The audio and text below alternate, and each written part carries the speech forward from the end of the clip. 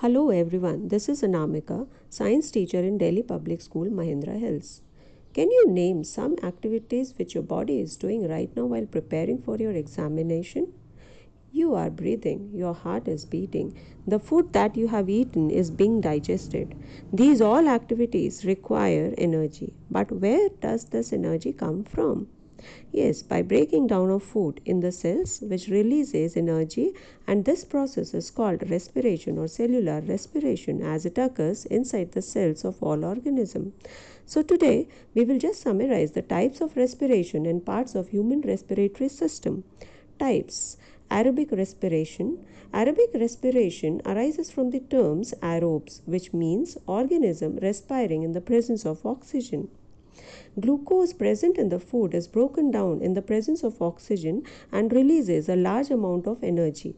It can be represented in the form of equation as C6H12O6 plus 6O2 gives rise to energy plus 6CO2 plus 6H2O. Examples are human, animals and birds, etc. Anaerobic respiration. In the anaerobic respiration, the breakdown of food substances with the release of a small amount of energy in the absence of oxygen. It occurs in the microorganisms like yeast and some bacteria. These organisms are called anaerobes and it can be represented in the form of equation as C6H12O6 in the absence of oxygen 2C2H5OH plus 2CO2 plus energy. C2H5OH is an ethyl alcohol. That is why you might have observed in dosa batter, donuts dough becomes fluffy due to release of carbon dioxide gas and they taste little sour due to release of alcohol by bacteria and yeast. Anaerobic respiration also takes place in humans but only for a short time. It takes place in our muscles when our body undergoes vigorous muscular activity during exercise or fast running. When muscle cells respire anaerobically, there is a partial breakdown of glucose and lactic acid is produced.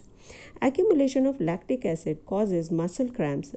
Relief from muscle cramps can be obtained by a hot water bath or a massage. Circulation of blood in the body is improved by this act. As a result, the supply of oxygen to the muscles increases.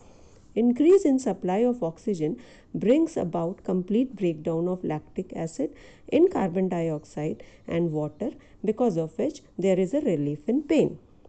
Now come to the human respiratory system, which consists of nose and nasal cavity, pharynx and larynx, trachea or windpipe, bronchi and bronchioles, lungs.